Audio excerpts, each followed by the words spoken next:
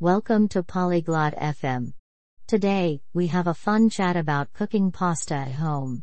Imogen and Roosevelt talk about how easy it is to make a simple pasta dish. Pasta is a popular food in many countries. This chat helps you learn how to cook it. Now, let's listen to their conversation. Bonjour, Roosevelt. Comment vas-tu aujourd'hui? Hello, Roosevelt. How are you today? Salut, Imogen. Je vais bien. Et toi? Hi, Imogen. I am good. How about you? Je vais bien. Merci de demander. Aimes-tu les pâtes? I am fine. Thanks for asking. Do you like pasta? Oui, j'aime ça. Sais-tu cuisiner des pâtes?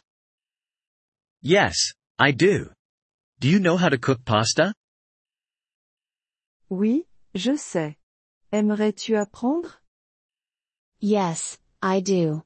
Would you like to learn? J'aimerais beaucoup. De quoi avons-nous besoin? I would love to.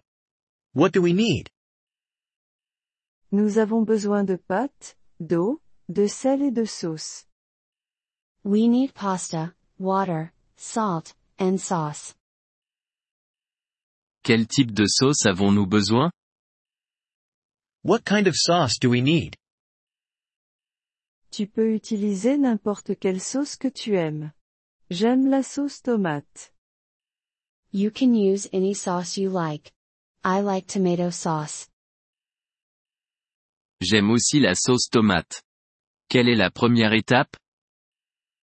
I like tomato sauce too. What is the first step? D'abord, nous faisons bouillir de l'eau dans une casserole. First, we boil water in a pot. Combien d'eau avons-nous besoin? How much water do we need? Nous avons besoin d'assez d'eau pour couvrir les pâtes. We need enough water to cover the pasta. D'accord. Que faisons-nous ensuite? Okay. What do we do next? Nous ajoutons du sel et des pâtes dans l'eau bouillante. We add salt and pasta in the boiling water. Combien de temps devons-nous cuire les pâtes? How long do we cook the pasta? Nous les cuisons pendant environ 10 minutes. We cook it for about 10 minutes. Et ensuite nous ajoutons la sauce? And then we add the sauce? Oui, mais d'abord nous égouttons les pâtes. Yes, but first we drain the pasta. Je vois. Et ensuite nous ajoutons la sauce. I see. And then we add the sauce. Exactement. Nous cuisinons pendant quelques minutes de plus. Exactly. We cook it for a few more minutes. Ça a l'air bon. Puis-je ajouter du fromage? Sounds good. Can I add cheese?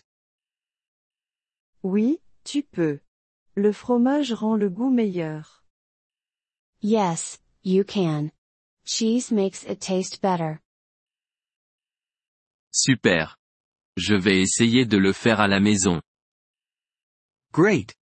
I will try to make it at home. Je suis sûr que tu te débrouilleras bien. Bonne cuisine. I am sure you will do well. Enjoy your cooking.